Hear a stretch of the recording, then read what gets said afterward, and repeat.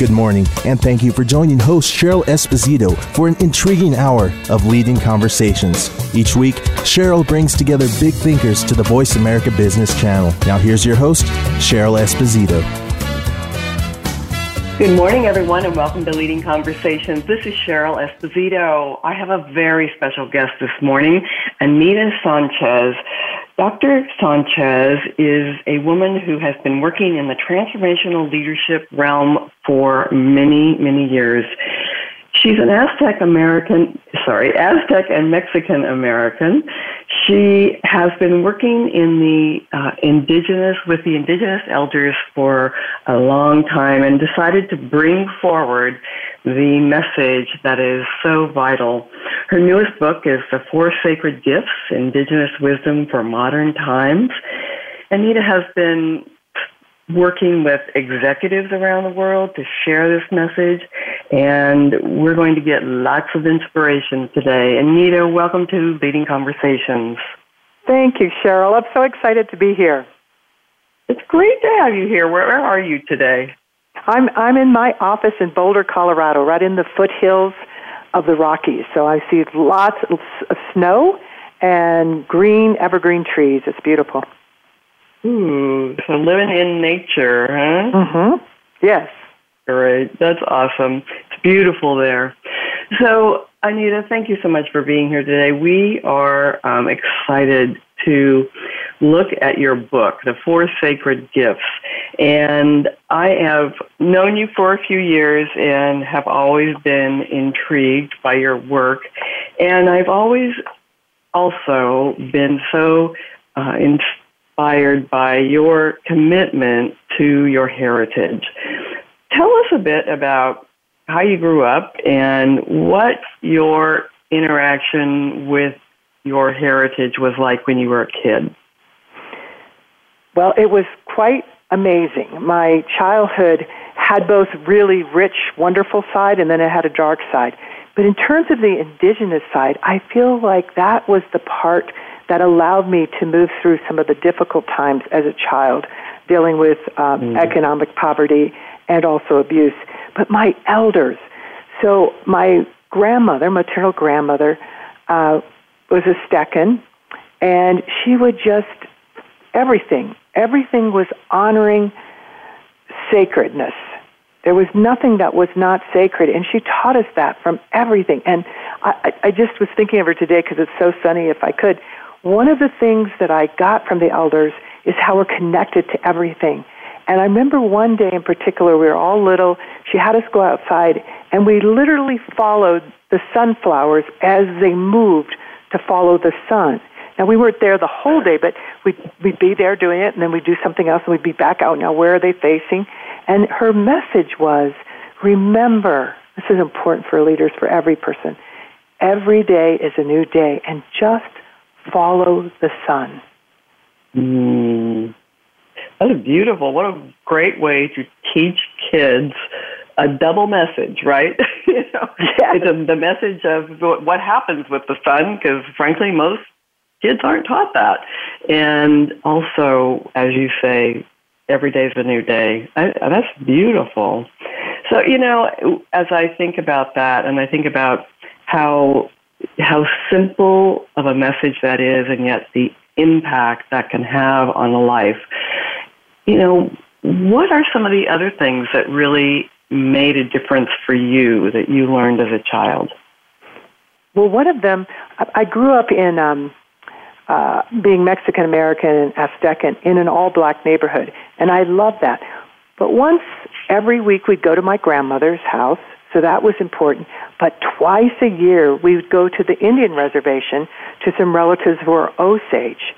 And I remember just loving going to their home, not only because it smelled so good, the fry bread and everything else, but every afternoon my uncle would have us all gathered sitting on the floor, and he would raise his arms into this big circle, and he'd say, this is what it means to be a whole human being. And we'd all just lean forward, just not wanting to miss a word, and he would say, to be a whole human being is to live knowing our connection to ourselves, other people, the earth and spirit. And if we do anything, so if we did anything good to the people, to ourselves, loving other people, care of the earth and all the beings and spirit, then that meant we were all in balance. And then if we didn't, we weren't only hurting, for example, if I would treat you not with dignity, I would only be hurting you, I'd be hurting all the people, the earth and spirit. And he would say this every time we went. And as soon as I got to be a teenager, just go like, these elders are kind of saying this all over in different traditions, and why do they keep repeating themselves? And so, Cheryl, I'm kind of repeating those everywhere, too, and I have been for 40 years working with executives, too. That's so great. So for people who don't know, talk about the different relatives that you had of different heritage. Because I think most people believe that there's a linear line in the relatives. You know, you said your uncle was Osage and you were not. So talk about that. What does that look like in the culture? Well, first of all, it's really fun, and it's really the way the world is. So I have 121st cousins. My mom was one of 10. My dad was one of 10. So it's a lot of people. It is a lot of people. However, growing up, we would, out of respect, call older people grandmother, grandfather, aunts, uncles. So there's a certain level of respect. So it wasn't really until I was an adult to know who really was a blood relative and who was not. But also with Indigenous people, when we were invited in to be with the Osage, where I learned a great deal, in addition from my Aztec and grandmother, I did not even learn till I was an adult that I wasn't Osage. It wasn't until my mom passed away and we went to visit the elders, and then they informed us, we took you in. And this is the true Indigenous, wherever you are. They'll take you in as if you are their own because, like in Lakota, Mitake Oasin, all my relations. Fundamental to what an Indigenous wisdom is that we are all one. We're all related.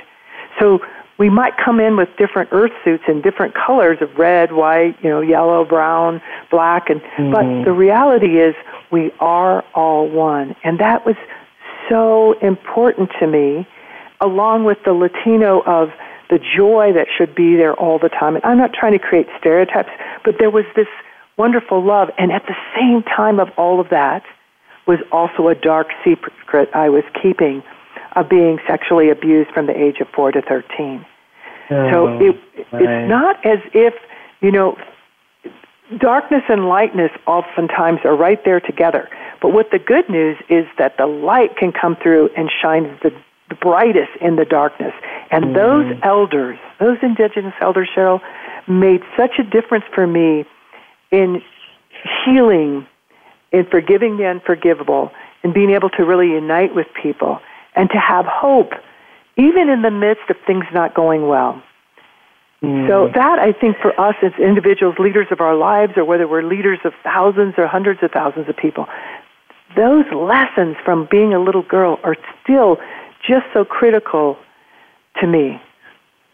Just very life-giving. Very life-giving. So it's, unfortunately, sexual abuse occurs in all cultures. And I'm curious, when you were 13, what happened so that it stopped? Yes. It was a tough one because it would be enough to have to deal with overcoming the poverty, the abuse. But my father was murdered. At 13, it was in the middle of the 60s, and earlier that day, there was a fight at a local neighborhood bar where a white man and a black man got in an argument. My father was a steel mill worker, and so after work, he would often go to the corner neighborhood bar and have a beer. And he went there, and he sat in the very same place where the white man and black man were having the argument. The white man returned, only saw the profile of my father, who had very dark skin, and fired 2 bullets and killed him on the spot. So the why bring that up? One, it's a huge thing in itself. But my father was also my abuser. So it's very complicated, as you can imagine, for a 13-year-old, like, oh my gosh, well now the abuse stopped, but I also lost my father, the father of, all of us. So it took a number of things to help shift to the healing, because first it got very dark, like I felt responsible for it. But if I could share the other piece of the story, I think it's important at 13, because what happened a week later was profound for the work that I've been doing all my life, which was a week after his death, a white woman and a white man came to our door. I was 13, so I was by my mom all the time. And my mom went, and for this time, she didn't unlock the screen door. She just spoke through it, and she said yes. And I just figured it was more people bringing food. When someone dies, there's lots of ways people bring condolences. And the woman said, are you Mrs. Sanchez? I had to meet you. She said, yes. She goes, well, I'm the wife and the son of the man who murdered your husband. And I just had to come and see you. I had to let you know that my husband's a good man, and he never would have killed your husband if he knew he was Mexican and Native American. He thought he was black. And she went on and saying these things. And her 13, I thought he was 13, looked about my age, standing by him. And I just remember my mom shaking. And it was the first time I ever heard my mom really scream at someone, especially someone she didn't know, but just screaming. And she just said, stop. You don't even know what you're doing. You don't even know what you're saying. You're teaching hatred to your son, and I'm going to try really hard to pray for your soul, but you get off my porch. That was a profound thing to me of what she was saying. And later that night, she gathered the 6 kids, the 6 of us from 9 to 19, sat us down and said, I want you to understand, this is critical for what's going on in our world at this time. My mom with a 7th grade education, but a lot of wisdom, because that indigenous wisdom and Latino wisdom was in her too. She said, I want you to understand, a white man murdered your father, not the white race. Now, she opened the newspaper. Yeah, isn't that powerful? And then she showed us the picture of my father lying there on the bar floor with blood. It was a horrible scene. And she said, now this is racism. This is when people, leaders, systems do not treat you with respect. This we've got to change. So I feel like at 13, actually, I got my charge, which would have been my work in the world, which is organization development, but a primary focus of my work has always been about bridging differences, having people care about each other, learn about each other, the similarities and the differences, and create amazing things when we're able to include all of that. So that may have been more than you wanted to hear about 13, but there was so much that was critical. And I guess what I want, and I think why you asked me about it too, is for your listeners, is that even in the darkest times, even in a young child's life, let alone adult, if we allow pause to understand we do have connection, because all those images came back from my elders, that there is a path forward. And I'm not being namby-pamby, everything's rosy and sweet, and I do love positive psychology. However, you still need to go through, but there's lots of support for us, and sometimes we forget that when things get really difficult. Yes. I absolutely am so inspired by the depth of this story and how your mother handled this. It's, I think most people would be saying, oh my God, how could she be that strong, right? And it's so obvious looking from the outside in now that she so believed. She lived, embodied her beliefs. It was not separate from her. And when I think about sometimes people today who are they practice some form of religion, and, that form of religion may say, forgive and et cetera. And yet there is no sense of that in themselves when they are faced with tragedy. And so when I see that, I think that, they're seeing it as an intellectual exercise, but the embodiment is not there. And very clearly, your mother embodied that. This was not different from who she was. And that in itself is an amazing gift. It is an amazing gift. And I can understand why at 13 you believed her, Yes, because I absolutely that was who she was. It absolutely was. It is so true. And that's not I don't want to either romanticize Indigenous people and embodying that, because it doesn't mean you don't have difficult times moving through, but you can't. I find at this point, there is absolutely nothing that is unforgivable. Now, and I work all over the world, and so more torn places, and companies have laid off half the people because of what's going on, all sorts of things. Yeah. And they're just sort of like, and so part of it is having compassion for yourself, but also compassion and be there to listen to others, because sometimes the process can be very fast to move to forgiving, and especially the unforgivable, and sometimes it can take some time. But when you really are living, as you said, right on, Cheryl, living your beliefs. That's why it's so important for us to get quiet, to really see what are our beliefs, what are our assumptions, how are we moving forward.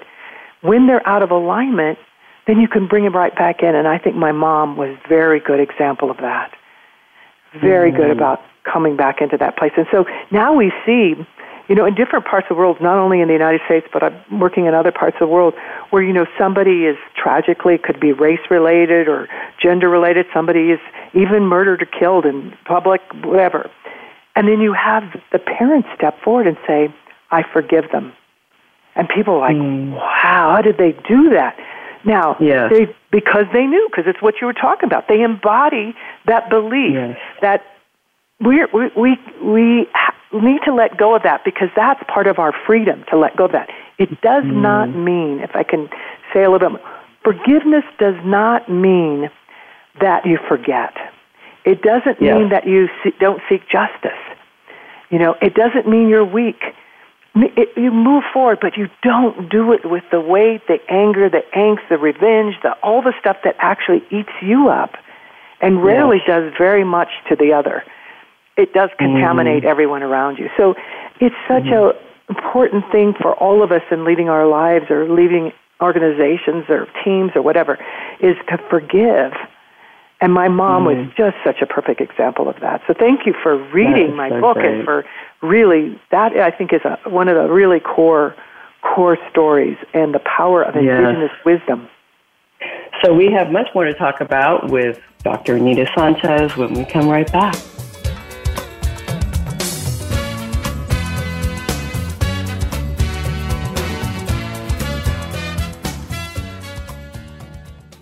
Think you've seen everything there is to see in online television? Let us surprise you. Visit voiceamerica.tv today for sports, health, business, and more on demand 24/7.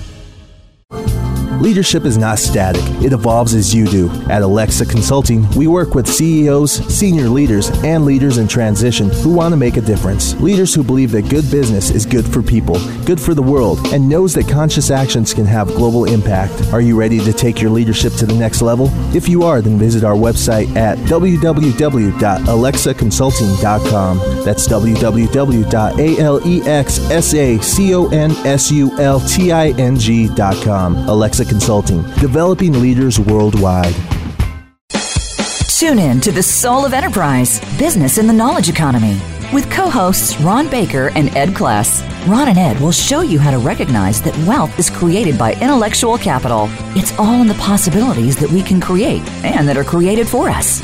These possibilities are destined to be discovered by human imagination and through the service of others, creating a brighter future for all of us. The Soul of Enterprise is heard live every Friday at 1 p.m. Pacific Time, 4 p.m. Eastern on the Voice America Business Channel and simulcast at the same time on the Voice America Variety Channel.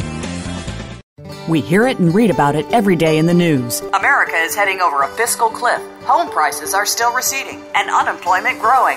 How can you preserve and increase your wealth in this kind of economy? Tune in to Turning Hard Times into Good Times with host Jay Taylor. Jay will explain the decline of our monetary system and the economy and will give you winning investment ideas and the tools to protect and increase your wealth. Turning Hard Times into Good Times with Jay Taylor can be heard Tuesdays at 3 p.m. Eastern Time, 12 noon Pacific Time on the Voice America Business Channel. When it comes to business, you'll find the experts here. Voice America Business Network. We appreciate you joining our leading conversations today. If you would like to participate in today's conversation, please call us now at 1-866-472-5790. That's 1-866-472-5790. Now back to your host, Cheryl. Welcome back to Leading Conversations. This is Cheryl Esposito with my very special guest today, Dr. Anita Sanchez, the author of The Four Sacred Gifts, Indigenous Wisdom for Modern Times. Anita, we've been talking about some of your background as a child and how you were influenced throughout your life by the beliefs and the behavior of your mother and your relatives and the love you felt and the lessons you learned all along the way. So in your book, you talk about several elders that really influenced your life and the culture. And one of the elders you talked about, a Mohican elder, Don Coyas, talks about the sacred gifts and talks about the, what is it? Tell me again. I just blanked on the name of the hoop. What is the hoop? Yes, it's the sacred eagle hoop. Yes. Thank you. A sacred eagle hoop. Yes. And so what is that? And tell us about what makes that important. It's very important. Elders, indigenous people in part live by prophecy. There's calling, really listening and paying attention to the earth, to spirit, to yourself, to each other. So there was a call that happened in the 1994 for elders to come from around the world, from different traditions. And they came together because what was being told to them that it was time for the people from the four different directions, from the four different races, to come together with their medicine, with their knowing of original instruction of how we are to be one. And so that weekend, they came together, which was initially started by a vision by this man, this elder, Don Coyas, who's the founder of White Bison, who does lots of healing, traveling through different tribes all over the North America. And at that time, I was actually volunteering with Indigenous youth, and it was a low point for me. So I think part of the story is just how important that, again, when we're in a really good state, it's great, but actually when you're at your low point, lots of things come to you. Just keep your heart open. And so I was becoming hopeless about how were we ever going to get women moving up in companies. At that point, I was 17 years. I was worried, people of color and all over the world and people judging. I was just like, maybe I shouldn't do this. So I went to volunteer, and I got to be, in 1995 in the spring, in the presence of this hoop. If you can imagine, a piece of birch, a hoop with 100 eagle feathers hanging down from it. And at that weekend, with 27 elders from around the world, from as far away as Finland, the Sami of the White Direction, to different parts of Africa who brought the water ceremony, to all across the Americas who brought other ceremony, from Tibet, they prayed, danced, chanted, sang, and put in 4 gifts for all humanity, not just indigenous people, for all humanity. That Spirit told them, live these 4 gifts, and you will remember how to be in right relationship with the people, earth, and spirit. And so those 4 gifts, I assume you want me to say what those 4 gifts are. Because that'd be great. Yeah. I know, there is no secret. I have been using those with leaders all over the world for 22 years. They've actually just catapulted my life. So the 4 gifts are the power to forgive the unforgivable. Just allow that to go in, the power to forgive the unforgivable. And so many things come up for people. The second gift is the power of unity. You know, unity will take all of us to make the world a world where all of us can thrive, and not just the two-legged human beings, but for all of life. Then the third gift is a wonderful gift, the gift of healing. We get to heal over and over and over again on all different kinds of things as they come up. And then the fourth gift, I love the gift, is the gift of hope in action. And those four gifts they put in there. And I'll tell you, since, in using them, it just struck me when I came in there with my doubt and what am I doing, diversity and inclusion work, let me do the other things, mergers, acquisitions, everything seems simpler than helping people work together across their differences when they have biases and different belief systems. But what happened is it just opened me up because they work. And to this day, I am calling on those gifts every day, and I bring them with my work to people everywhere around the world. So the second gift, the power of unity, certainly we could use a big dose of all of these right now around the world. I'm wondering how people get there. How there's so much divisiveness around the world. There's so much fear of joining, different cultures, of bringing them together. People are afraid of losing power. People are afraid of not being able to maintain their own culture. How do we do this in modern times? Well, as what I was taught from indigenous folks, and actually science backs that up, modern science, but definitely from indigenous elders, is that we start from the inside out. So it doesn't exclude the outside in, but you start from the inside out. And so where I work with myself and other people is that look at all the different parts of you. And I'm talking about reflective inside, all the different parts.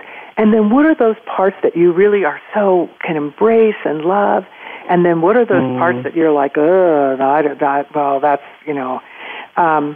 so I think part of the work is acknowledging that we're not one thing. They're all different aspects of who we are. And do we have self-love and compassion for ourselves?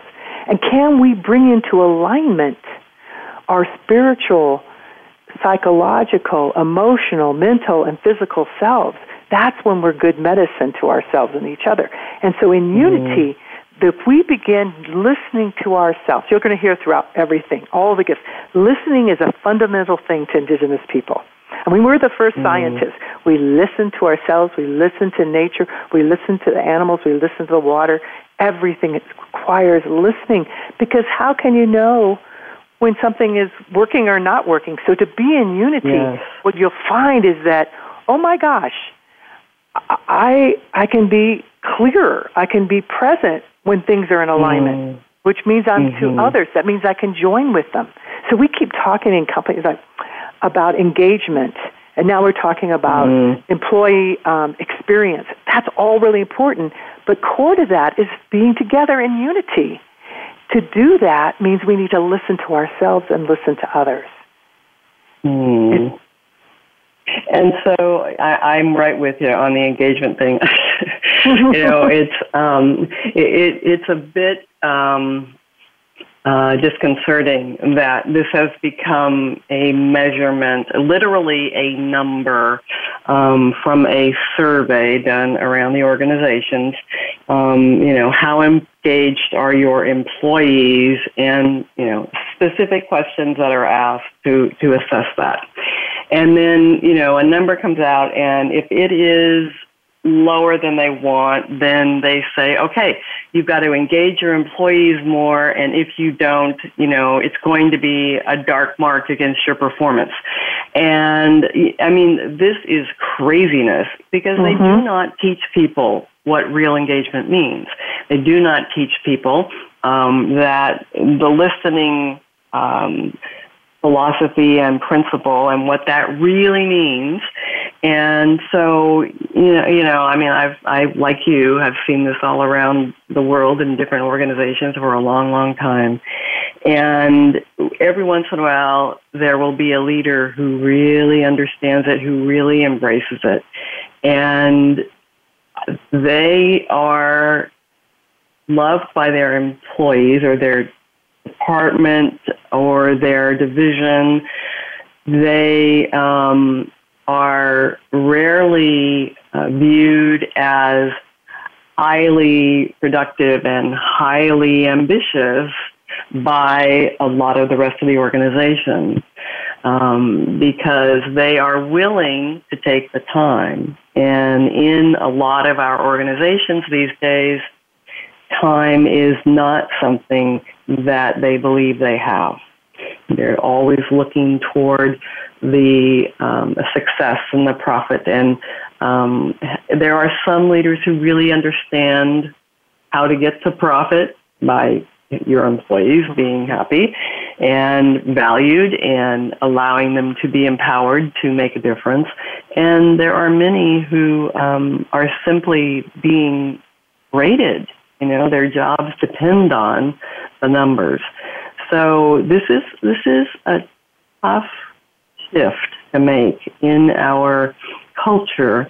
I believe that business is really a key to making this shift because it influences so many people at one time, and if people view business as their livelihood, it's the way they support their families. It's the way they define who they are in the world. Let's face it, that happens. And business is it can hugely affect the difference. And if the companies, if the individuals, if the CEOs can really embrace this and then let it ripple out into their organization, we could change the world very quickly. I'm with you, Cheryl. I am absolutely with you. And this is where people sometimes go, Indigenous wisdom and modern business? What is that? Well, that's because it's the core coming back to that we're starting to see more and more conscious business leaders, conscious capitalism, conscious entrepreneurs, all different. In big corporations, you'll see pockets where people are showing we're getting the profits. We're not only getting the profits, we're going beyond by treating people with dignity, with uniting together. Growing up, what I was taught, we took a stick and then try to break the stick. And even as a little kid, you might struggle a little bit. You could break a thin stick, a twig. And then my uncle would bundle up a bunch of twigs and tie them together. So go, now break them. And he couldn't. And it's, again, seems so simple. But if we look at that as leaders in our organizations or in our families or communities, that when we can unite together, that we can get so much further on what we want to do and that we're seeing the profits. If I could tell a quick story, this is a wonderful story. A handful of years ago, I was in a high-tech company, and they were doing good, but it was a flat market, and they knew that the culture needed to be about igniting leaders at all different levels. And so in this, actually, I can name them because it's public. This was Hewlett-Packard's Inkprint Group, and they were just amazing. Back in 2000, they still are amazing. They're doing great.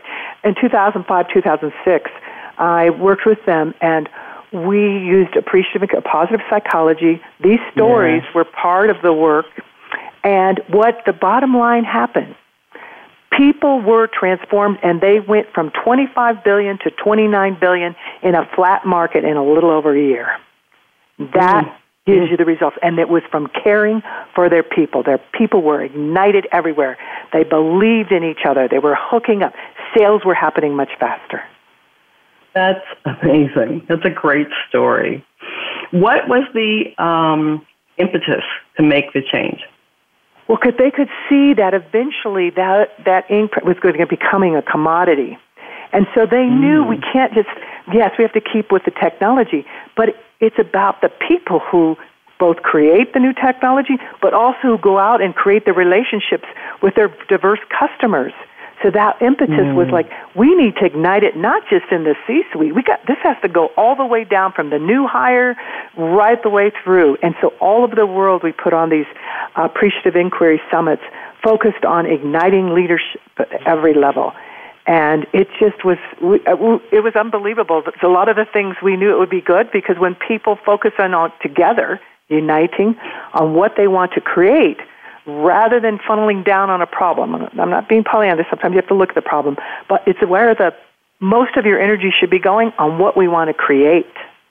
And that's a mindset too. That's a way of believing and being in the world. Absolutely. Absolutely. So, you know, I want to go back to the concept of self-love. That is something that it seems to have been lost. I mean, the fact that we have to be working on this so much with individuals around the world, you know, do you have any sense of where this went awry? You know, were we always that way as humans on the planet? Do you have any thought about that? What I see and what I hear from the elders, and again, I'm just thinking, I was just with elders from South Africa, Russia, Australia, and we were all sharing what they were experiencing in ceremony. And you're targeting right on it, is that there became, again, there's this illusion of separateness. We've separated our brains from our hearts. We've separated ourselves from each other and our family. You know, all the things where you used to have community, they're becoming very separate. In the workplace, we say, oh, there's a problem in this department, but we never look at how it's all connected so people can see how important everything is. So, and when we talk about self-love, it's this illusion of separateness, and that includes separateness from ourselves. And so to regain that requires, I believe we have to put, I'm just going to say it. I actually said this at Google last summer at Singularity University. I said, we can't Google wisdom. That Cheryl caused a little bit of a pause. And then they all laughed. They go, I said, yeah, Google it, and you'll get a library definition. But that's not wisdom. Yes.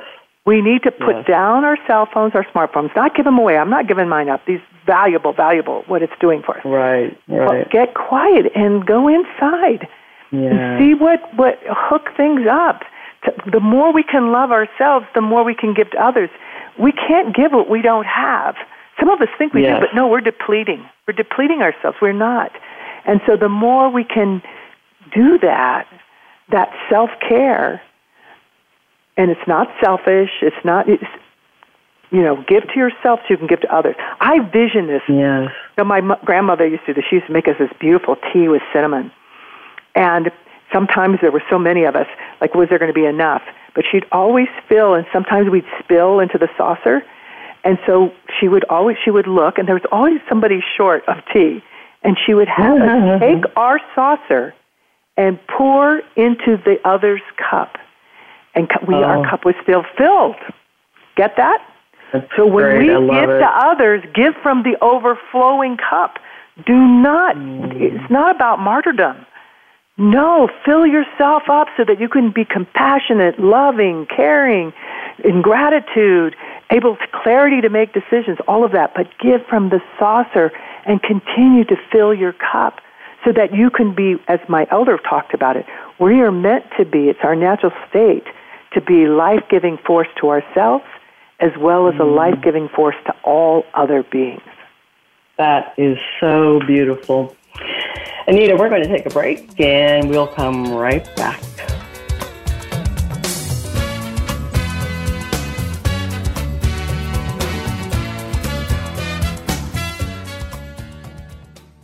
Become our friend on Facebook. Post your thoughts about our shows and network on our timeline. Visit Facebook.com/Voice America. Leadership is not static. It evolves as you do. At Alexa Consulting, we work with CEOs, senior leaders, and leaders in transition who want to make a difference. Leaders who believe that good business is good for people, good for the world, and knows that conscious actions can have global impact. Are you ready to take your leadership to the next level? If you are, then visit our website at www.alexaconsulting.com. That's www.alexaconsulting.com. Alexa Consulting, developing leaders worldwide. When's the last time you shopped at a mall? How will we do our holiday shopping or even buy toilet paper in 10 years? Listen for Shopcast, Talking Retail Strategy. We'll explore the massive changes happening in retail. Join retail expert Michael Dark and his guests, who help you understand these dramatic shifts and predict what the retail landscape of tomorrow will look like. If you're interested in the future of retail, tune in on Fridays at 7 a.m. Pacific Time and 10 a.m. Eastern Time on Voice America Business. Do you sometimes wish you had an advisory board to help you reflect on your career performance and become a better professional? Now you have that advisory board. Tune in for The Well-Heeled Professional with host Marta Alfonso. Each week, we speak with successful professionals that share their hands-on, real-world knowledge and reflections on critical elements of a successful career. Listen live every Friday at 12 noon Eastern Time and 9 a.m. Pacific Time on the Voice America Business Channel. How is your work-life balance? In most businesses, no matter where you are positioned, there is always room for improvement. If you're an executive, learn insight about your business. Are you an employee? Learn how to better work with your team. Even if you're not in business, you can learn where your strengths and weaknesses can be played to their best potential. The Work-Life Balance with host Rick Morris can be heard live every Friday at 5 p.m. Eastern Time, 2 p.m. Pacific Time on the Voice America Business Channel. When it comes to business, you'll find the experts here. Voice America Business Network. We appreciate you joining our leading conversations today. If you would like to participate in today's conversation, please call us now at 1-866-472-5790. That's 1-866-472-5790. Now back to your host, Cheryl. Welcome back to Leading Conversations. This is Cheryl Esposito with my very special guest today, Dr. Anita Sanchez, the author of The 4 Sacred Gifts, Indigenous Wisdom for Modern Times. So, Anita, we've talked about 2 of the 4 sacred gifts. The third gift is the power of healing. Talk a bit about that. Well, healing is a wonderful thing. And people are like, wow, I get so excited about healing. And people kind of laugh at me. I said, what a wonderful gift, because there are things that happen to us. There's small little hurts and mistreatments. There's big ones, and that we get to heal over and over again. We get to use that gift. And in studying the elders from around the world, there's no way I can know all the different medicine and the healing traditions that are there. However, what I discovered is there were 4 basic elements that appears to be present in most of the healing situations. So those 4 elements are, first, listening; second, supportive relationships around you. And that doesn't have to necessarily be just people. It can be nature. Unconditional love. And the 4th thing is committing to create some kind of positive action. So what I found in the healing process, whether it was a talking circle, a fire ceremony, dancing, chant, all the different ways, or, really deep dives into unblocking things, is that these elements were present, which just makes me really happy that, we get to use them every day. So talk a bit more about the creating a positive action. I think a lot of people view it as ceremony and ritual, and most people don't even have much of that in their life. So what would somebody who's not familiar with that be able to do? Well, the thing is, I think you're absolutely right. A lot of ceremony is gone for many of us, but a ceremony can be as simple as sitting down and having a cup of tea. It can be going outside by a tree and just smiling, or taking a deep breath of air. I see people in companies, I often say, go outside, walk around the block when it gets to be too much. And it changes things, right? So, But it's being in action. It's like the GPS does not work unless you move. People are like, well, where am I supposed to go? Well, what have you tried? You got to get in action, right? So I always call it positive action. Think about what will be of service to you or to others. And sometimes really the healing process is to step away from ourselves and be of service to someone else. Sometimes when we do that, what I found, just as when I the inspiration for this book back in the 90s was I was all crazy about what was going on in my life, and it wasn't working, and how could I, maybe I should change my field and all this stuff. And by being a volunteer to these young Indigenous people who were going to be entering companies later in their life, I got a bigger gift than ever. So it's about being in action. Just take a move. And sometimes we get too nervous, like, we get paralyzed because, we might make the wrong move or risky. Just little steps. I'm not talking about jumping off a cliff. Just a little step, something to move forward. That's really critical in the healing. I love that. I think that is sometimes when people are in that stage of healing, even if it's a small hurt, the tendency is to retreat. The tendency is to not seek help. The tendency is to not reach out into relationships or supportive relationships that we have. And the idea that a supportive relationship can be nature. So even someone whose tendency is, I don't want to let people know that I'm hurting, can do something like that for themselves. And then it may, make them more comfortable in reaching out to some of the people in their lives. I think you just nailed it, Cheryl. That is so important. For me, in my personal experience, I had to learn to trust people because I also had this big hurt. I had good stuff and bad stuff. And so when you go out in nature, most of us have lied to ourselves or had other people lie to us. But how many of you had a tree lie to you? Or a river? Or the grass that you're standing on, right? So, I'm glad you laughed. That's because we should. But yet, we are connected. We're part of all these things. We know that from biology, from physics. And so we go and get wherever, and then it allows you to begin to start to trust, to open up to other areas. And we all get to decide how many and who and where and when. You'll know the right time when you're being in that process, because healing alone is already a self-love process too. I am worthy of being whole and healthy. That's a self-love process. I love that. That's beautiful. So let's talk about the power of hope. There seems to be a dearth of hope these days. So what? Tell us about hope. Well, hope is so amazing, and you're right. People are like, people become cynical about it, or they see the news, the paper, everything. But I want to tell you something, and this is something I know so clearly. Hope is a choice. You can be in the darkest situations, in the worst scenarios in an organization, in the worst scenarios in terms of wars and countries, and I've gone to places and I've seen, why are some of these people are still looking to what they can create and still hopeful, and others are like spiraling downward and no.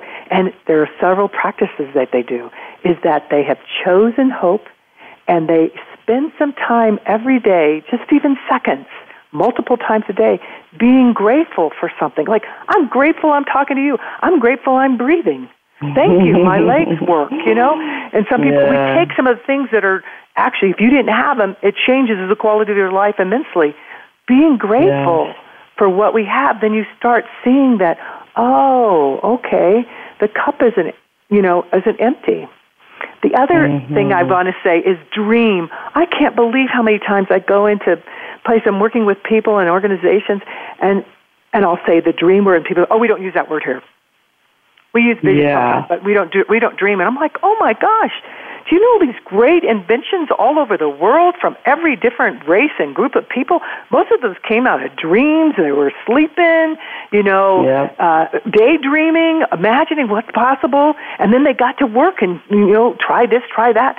But that dreaming state is important. So before you go to bed, it's usually easier to dream when you're going to go to sleep, right? So before you go to sleep, just ask, allow me to dream. And it may not happen right away, but what you'll find eventually is that in that space where our minds are crazy minds that I love, because we don't want to get rid of them, we need the minds, but they get out of the way, and all of a sudden we begin to see that what looks so desperate and dark is really illusion. It's more illusion of separateness, that we cannot see the joy, the possibilities. I hear people say when we're talking about, what's possible, and they'll say, well, I hope so, but I just don't really, see that it's possible. And I think to myself, well, then you're not really hoping, right? You got it. Yeah, you're making it an intellectual exercise of, kind of some sort of critical analysis. And so, how do people get past that? Because that has become a real habit in cultures around the world. Well, that's the danger of doubt. That's one of the deadly things to hope, is that it breeds a lot of uncertainty, risk. I can't go there. Mainly it's because out of fear they don't want to hope anymore because, oh my gosh, I might be hurt again. It may not happen. Yes. But when we also, all around the world, and I know organizations try to stay away from religion, and I tend to stay away from that, but spirituality is a different thing. And that Correct. we know enough about our spirit and how our body works and even our mind and imagery that it works with, that those positive images, the possibilities, the dreams that children do all the time, that as adults we need to do more and more and more, then from that becomes a pull to create those. So part of it is to acknowledge, yes, guess what? It's a dark time. I'm a bit doubtful. Okay, that's fine. I image it in my left hand. And guess what? Darkness, hopelessness, just come along with me because I'm going with my right hand right now, and we're going to go to this image that I'm starting to have. I'm going to find other people who have it. So, I love that. Yeah, just find different ways that people have to allow still that light, the possibility to emerge. And some people immediately can go there because they have a belief in something greater than them. And remember the hoop of my elder. To be a whole human being is to be in right relationship with people, earth, and spirit. And so I think there are some things that aren't always tangible. We don't know from our different senses, but we have a different way of knowing it. And in allowing that, we have this other spirit energy. You can use physics, saying we're all energy. I don't care how you go at it, or if it's Allah, God, universe energy, whatever you want to call it. But this is part of being a whole human being. When we tap into that, oh my gosh, it just opens up all sorts of things. I drown all the time as a child, and that certainly helps. Go ahead, Cheryl. I am fascinated by all this, and I am, it gives me hope. Good. You get to choose hope. Extremely full of hope. I believe in the goodness of people, and I always have. And if I didn't, I couldn't do the work I do. And I know that you are the same. And, if more and more people, little by little, if, we begin to create a groundswell of belief and living this, we'll reach it. And humankind may make the shift. So we just have a minute left. What is your hope for humanity, Anita? My hope for humanity is that we realize that we are never alone. That's an illusion.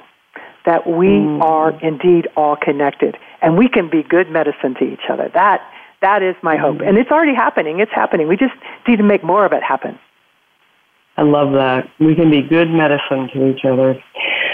Anita Sanchez, you've been very good medicine to us today. So people want to know more about you and how they can reach you. What is that? Yes. Well, there's two ways. I know you should only give one. FourSacredGifts.com, FOUR, sacredgifts.com. You can learn more about my book and about my work. Or if you're not as interested in the book, you can go to SanchezTennis.com and you can learn more about the other things that I've talked about too. But go to FourSacredGifts.com because you can also sign up and get a free, I will not give away your email and stuff, but you can get a free song that explores a lot of things that Cheryl and you and I just talked about. And I think they'll love the song. That's fantastic. That's quite a gift. Anita, thank you so much for being with us today. Anita Sanchez, the book is The Four Sacred Gifts, Indigenous Wisdom for Modern Times. Thank you so much, Anita. It's been a privilege to have you here. Thank you. Remember, everyone, to think big. The world could be a better place because of a conversation that matters. This is Cheryl Esposito.